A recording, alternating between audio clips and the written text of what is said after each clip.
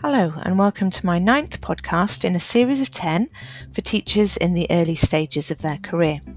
My name's Rebecca Roach and I've been teaching for 22 years in London and South Wales. This podcast is about creativity, and by that I don't mean the teaching of arts subjects, although I am a huge advocate of arts subjects being part of a broad curriculum.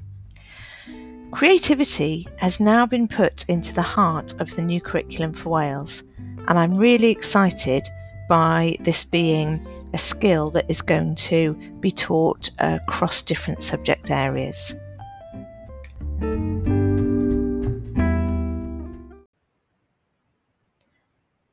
So what is creativity? Why is it important?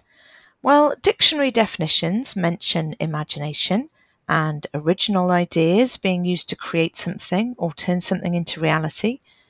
Other articles I've read talk about the ability to perceive the world in a new way to generate solutions. It's helpful to think about creativity being two parts of a process: thinking and then producing. Because if you just have the ideas, but you don't act on them, you're being imaginative, but I don't think you're being creative. At the heart of the new curriculum for Wales, there are 4 purposes, and one of those is to develop pupils as creative contributors. And that's broken down into creating ideas and products, thinking creatively to solve problems, and expressing ideas and emotions through different media. And then the framework goes a step further and actually identifies creativity as a specific skill integral to the 4 purposes. And it talks about learners being given space to be curious and inquisitive and to generate ideas. It also says that they should be supported to link and connect experiences and knowledge and skills, and also to see, explore, and justify alternative solutions. So it's really challenging our approach to learning as teachers and our pedagogy.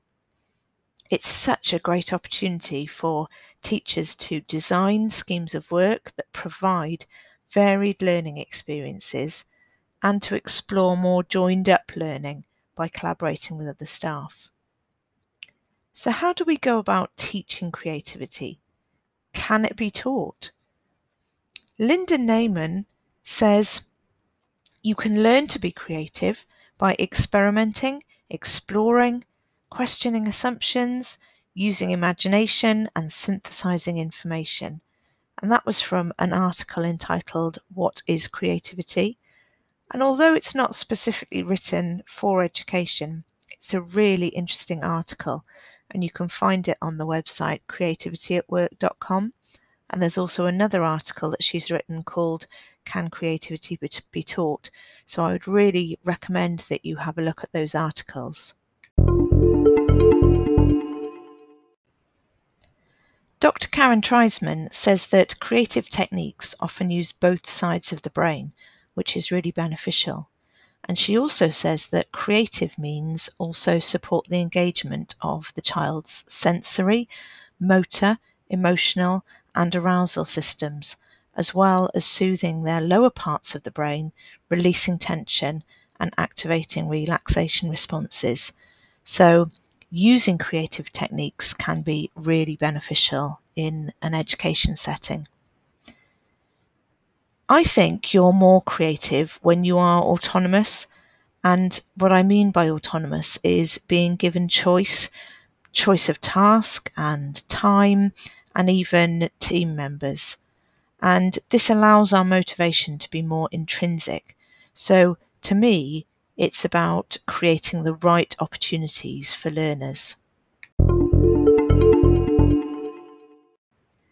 In Daniel Pink's book, Drive, he talks about play being an autotelic experience, auto being self and telos being goal. So the goal is self-fulfilling, the activity is the reward, and again, this provides more engagement. So turning work into play by making a mundane task more creative can be really useful to get engagement. And so it's about the way that we design a task or an activity that will allow creativity to occur. And hopefully from that, gain more engagement from the pupils. One method that allows more creativity is discovery learning, and this is inquiry-based instruction that encourages learners to discover facts and relationships for themselves. So building discovery learning can occur through group work, independent tasks, research or design briefs, experiments, and investigations. The other design element in teacher planning, which will allow creativity, is to provide options. So I've already mentioned this idea of pupils being given choice. So you might give options for the method of completing a task. You might, for example, say that pupils could write an essay, or other pupils could produce an extended cartoon strip, or a poem, or a speech, or create a song, or a short drama piece. The list is endless. The other choice that you can provide is that you give pupils a range of questions or tasks and let them pick which ones they're going to do and in which order. I've got some other ideas that I'd like to share with you to increase active learning and creativity in your lessons, and lots of these will really benefit particularly kinesthetic learners, and you'll have a lot of those in your class, I expect. So the first idea is a student-led conference, and this might be great in English or history, geography. There are lots of subjects that this would lend itself to, but the whole sort of conference and the way things are organised and set up is really led by the pupils. The second idea is to solve mysteries. Pupils love mysteries. It really gets them engaged. It links in with storytelling, and there's a website called mysterygamecentral.com which has got lots of already created mysteries that you might be able to use. Number 3 is creating models. I've seen this done really well in history, creating models of castles, and science, creating models of the solar system, and so on. Number 4 is student-led talk shows to interview characters from fiction or history. It can be really fun. Number 5 is to get pupils to create a pupil newspaper to inform other pupils about a topic.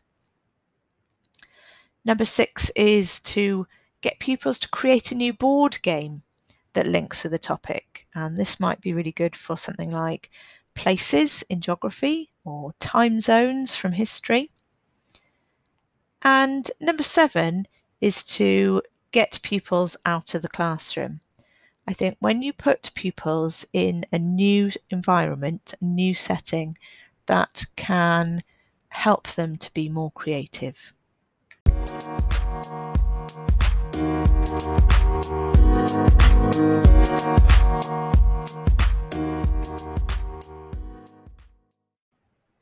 I'd like to finish by telling you about 2 major projects that I led in school in the last few years, which have really tapped into the idea of learning in a creative way. The first one was a creative literacy project in collaboration with the English and History departments, and it was part of the Lead Creative Schools scheme, and so we got a large grant from the Arts Council and Welsh Government to make this happen. And it was a really exciting project for Year 8s based on Victorian times. They began by researching life working in service. They wrote lots of research notes in a journal.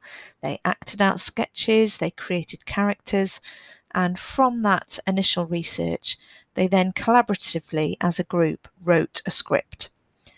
And that script then was acted out by the pupils, and we also got professional actors to come and work alongside them.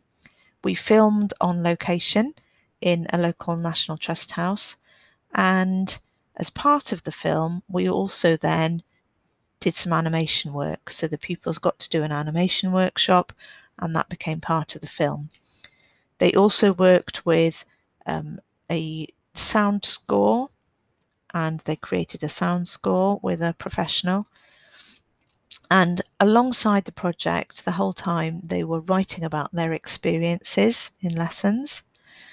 Once the final film was created, they organised a film premiere night, so the pupils designed invitations and posters, they invited their family and friends, they wrote presentations and then spoke to the audience at the film premiere, and then we watched the final film together.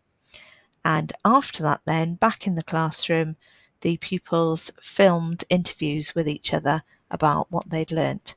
It was an absolutely fantastic project, and at the heart of it was to improve the pupils' literacy. So through the research and the writing of the script, they worked on their writing skills. They also developed communication skills through speaking and listening, through interviews and presentations, and it just was a fantastic way to engage the pupils in something really creative. It took them outside of the classroom, and they got so much out of it that it was a fantastic grant that we were able to use to really benefit the pupils. You don't always need masses of money, though, to do a project. So the second example was a fashion show that I organised, and this came from a craft club that I was running with Year 7, and we had the theme of reduce, reuse, recycle. The pupils created lots of beautiful costumes out of rubbish that they'd collected, and then we also invited other departments in the school to participate in the event. So we had the Spanish department having Spanish conversations, the Welsh club read aloud, we had a gymnastics display, the English pupils wrote poems and read those, and we put that together then into one big event based on the theme of reduce, reuse, recycle. Both of these projects were fantastic because a number of different departments were working together collaboratively, and also it took the pupils outside of the classroom space. But I'm not suggesting that this is the only way to approach creativity, so I would suggest keeping it small to start with, and just think about your classroom and your lessons and the opportunities that you can provide pupils to be creative.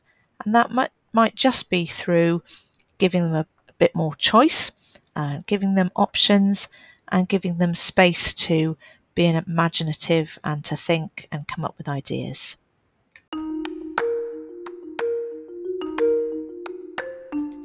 Creativity is a huge topic to try and discuss in 10 minutes, but I hope you are up for seeking opportunities in your lessons to allow pupils to be creative. I think this is an exciting time for teachers in Wales, and I hope teachers will embrace the freedom and opportunity that the curriculum offers by being creative themselves. My final podcast in this series is going to attempt to draw everything together and give you my opinion on what makes an effective teacher.